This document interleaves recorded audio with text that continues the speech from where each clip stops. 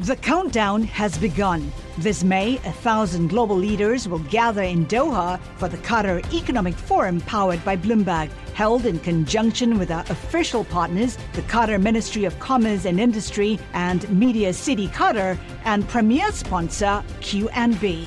Join heads of state, influential ministers, and leading CEOs to make new connections and gain unique insights. Learn more at QatarEconomicForum.com. Back in the day, if you needed to get from point A to point B and you didn't have your own car, you'd maybe hail a taxi or pick up the phone and call a dispatcher. It could be a major hassle to get a ride, especially if it was raining. Today, the customer is in control. Cars for hire are flooding the roads thanks to companies like Uber and Lyft. But that convenience comes at a cost, not for the consumer, but for the person behind the wheel.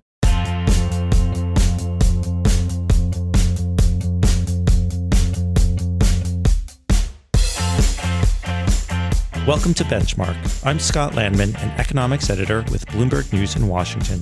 And I'm Daniel Moss, economics writer and editor at Bloomberg View in New York. So, Dan, I just wanted to talk about, it was so bad taking cabs in D.C. when I first moved here about 15 years ago.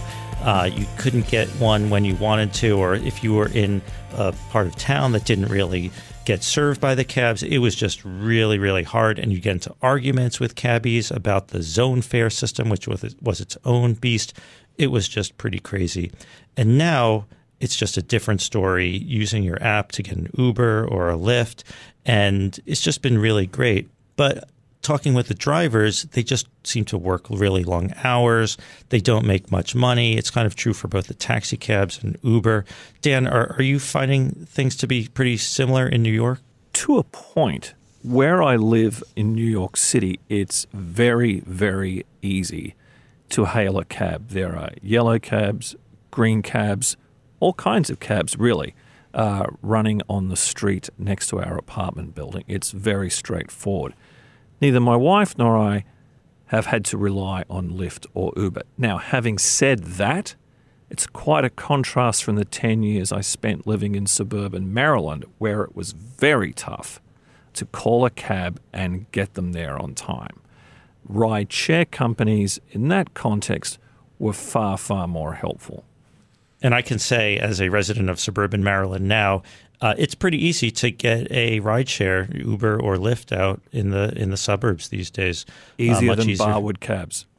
Right, the Barwood cabs. You still see them around, but I think the company isn't doing well. They actually filed for bankruptcy.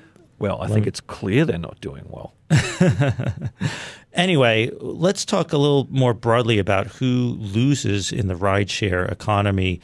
And we have a distinguished guest who's able to talk about that. Henry Farber is the Hughes Rogers Professor of Economics and an associate of the Industrial Relations section at Princeton University. Dr. Farber, thank you so much for joining us. Well, thank you, Scott, for having me. So, Dr. Farber, first of all, you wrote a study a few years ago about why it's so hard to catch a taxi cab in the rain in New York. Can you tell us just a little bit about that and what you found?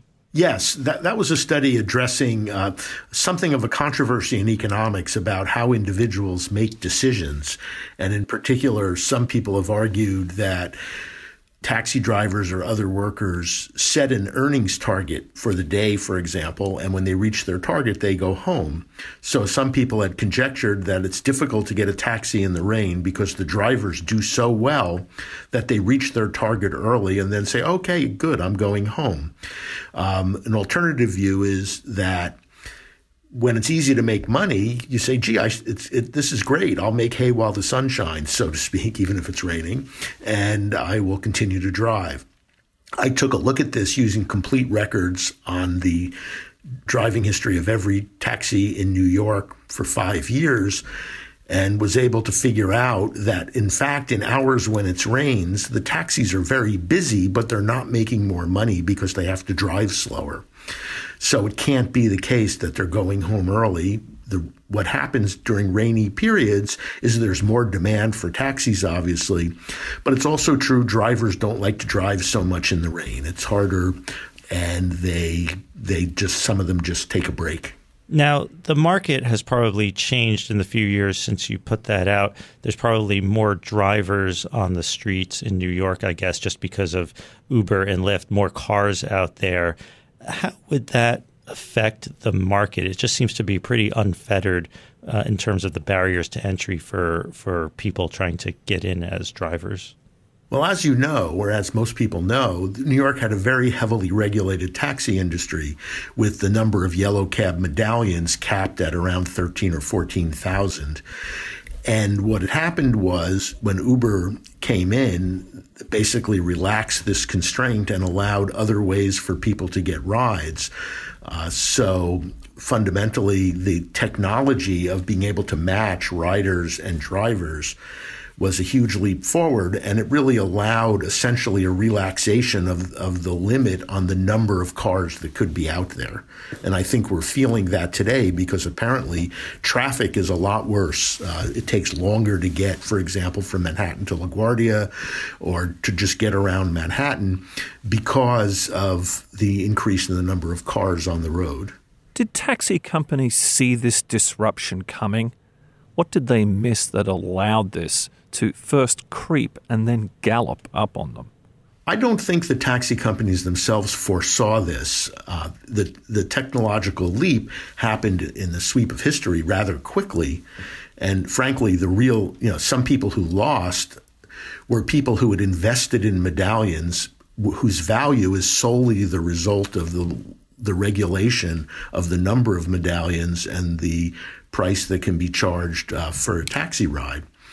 So if you're asking about winners and losers, certainly the losers were people who owned medallions.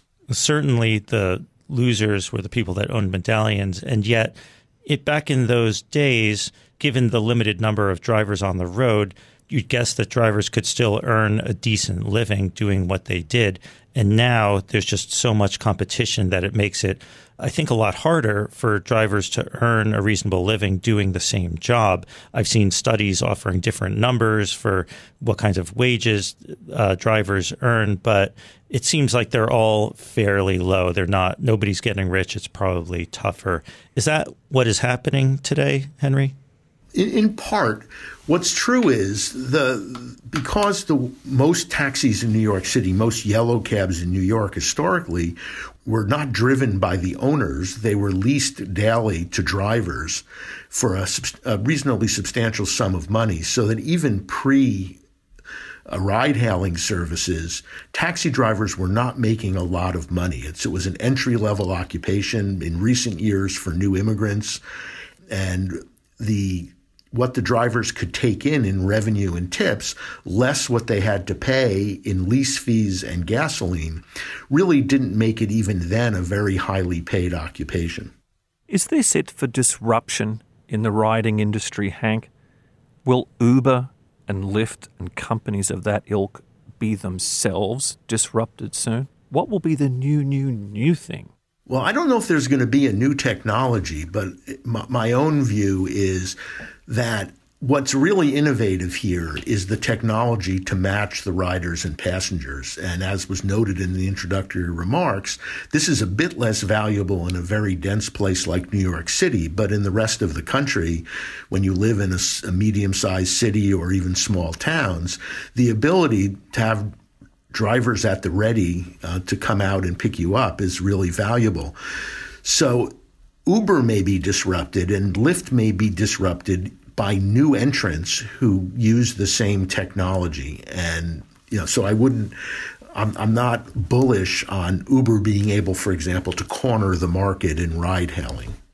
The countdown has begun. This May, 1,000 global leaders will gather in Doha for the Qatar Economic Forum powered by Bloomberg, held in conjunction with our official partners, the Qatar Ministry of Commerce and Industry and Media City Qatar, and premier sponsor QNB.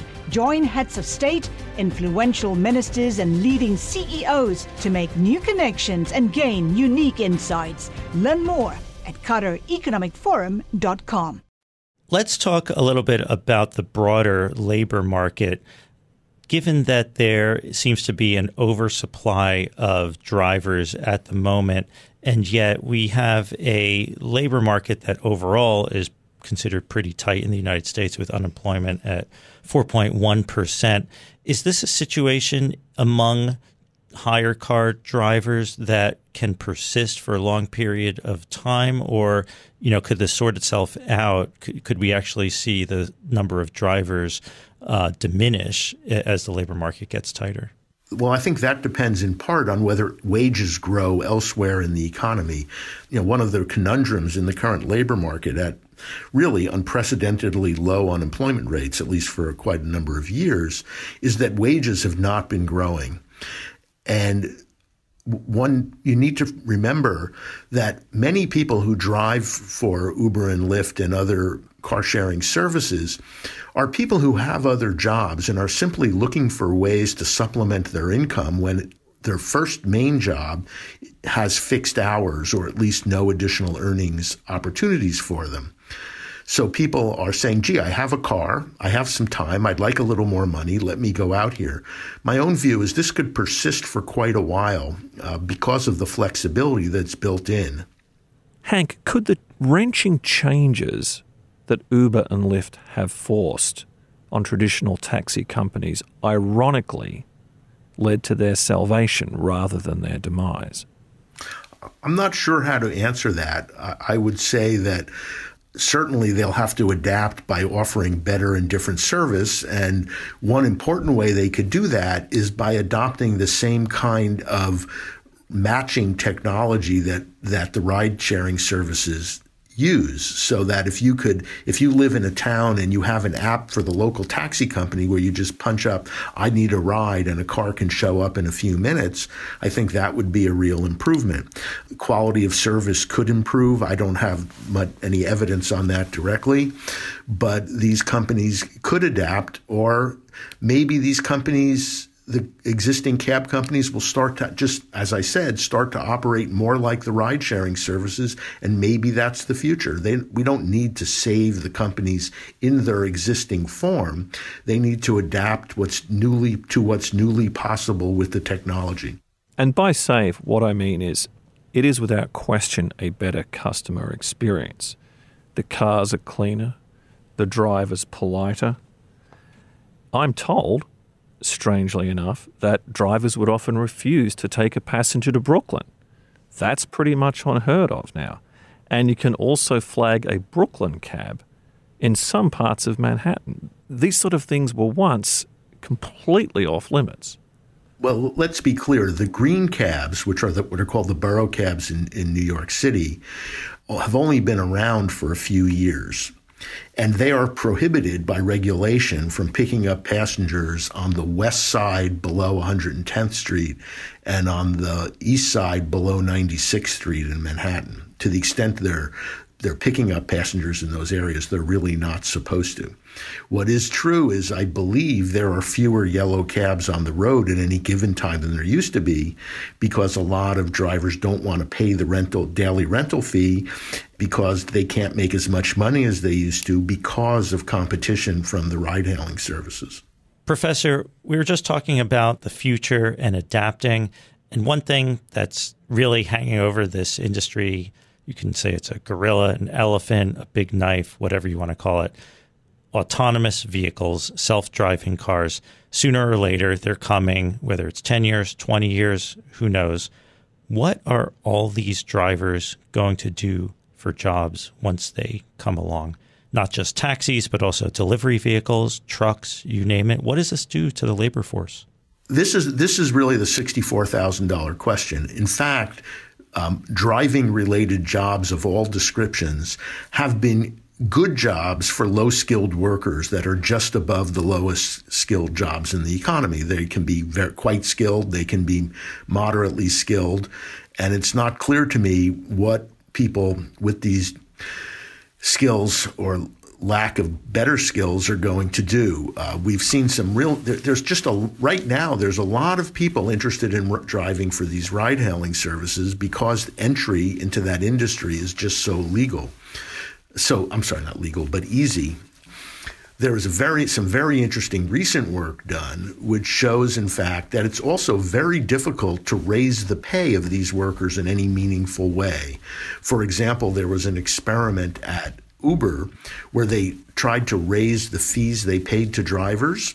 And for a week or two, the drivers would get more money, but then other drivers would say, hey, this is really good. And so many drivers would be out there looking for passengers at any point in time that the actual hourly earnings went back to its original level. So it's very hard to know both how to boost the pay of these drivers and what will happen once, I agree with you that autonomous vehicles appear to be in our future.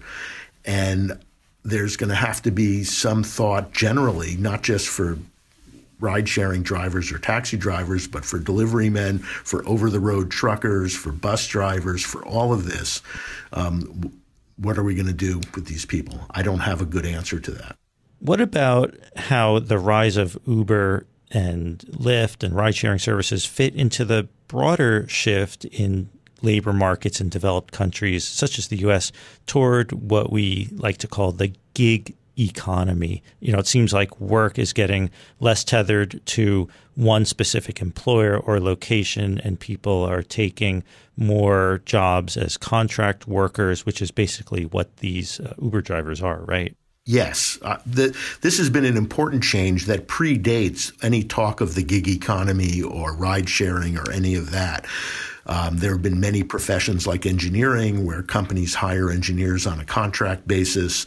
It used to be that a worker who was an engineer, for example, and graduated college would think if they could get a job with a major company like General Electric or IBM, they'd have a career, and they were company men, and that was how it worked. Younger people today don't perceive their future in that way.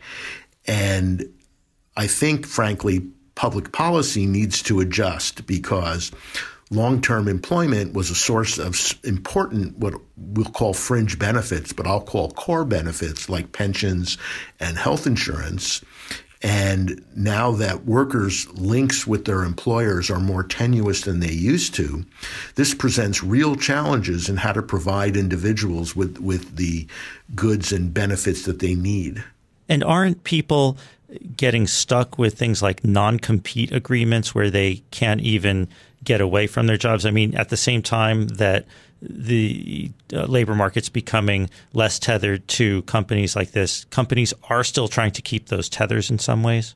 I'm glad you mentioned that. This is an important trend in the labor market, is frankly a trend toward employers having more market power over their employees. The employers appear to be less interested in having long-term employment relationships with their workers.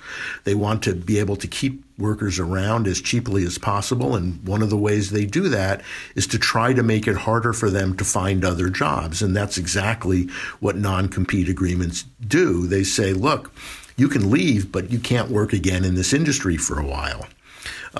There's also been a spate of non-poaching agreements across firms. There was a very well-known case a year or two ago involving some Silicon Valley companies in high tech that was kind of put together a bit by Steve Jobs at Apple, saying that, we're all going to agree not to try to hire each other's employees. This is simply a way to keep labor costs down and presents real challenges to employees, and also, frankly, to the antitrust authorities in Washington. All right. Well, on that uplifting note, we'll end this here. Dr. Farber, thank you so much for taking the time to speak with us today. All right. Thank you. Benchmark will be back next week. Until then, you can find us on the Bloomberg Terminal, Bloomberg.com, our Bloomberg app, and podcast destinations such as Apple Podcasts, Spotify, or wherever you listen to podcasts. Please take the time to rate and review the show, and you can also find us on Twitter. You can follow me at Scott Landman. Dan, you're at Moss_Eco. Benchmark is produced by Topher Forhez. The head of Bloomberg Podcasts is Francesca Levy. Thanks for listening. See you next time.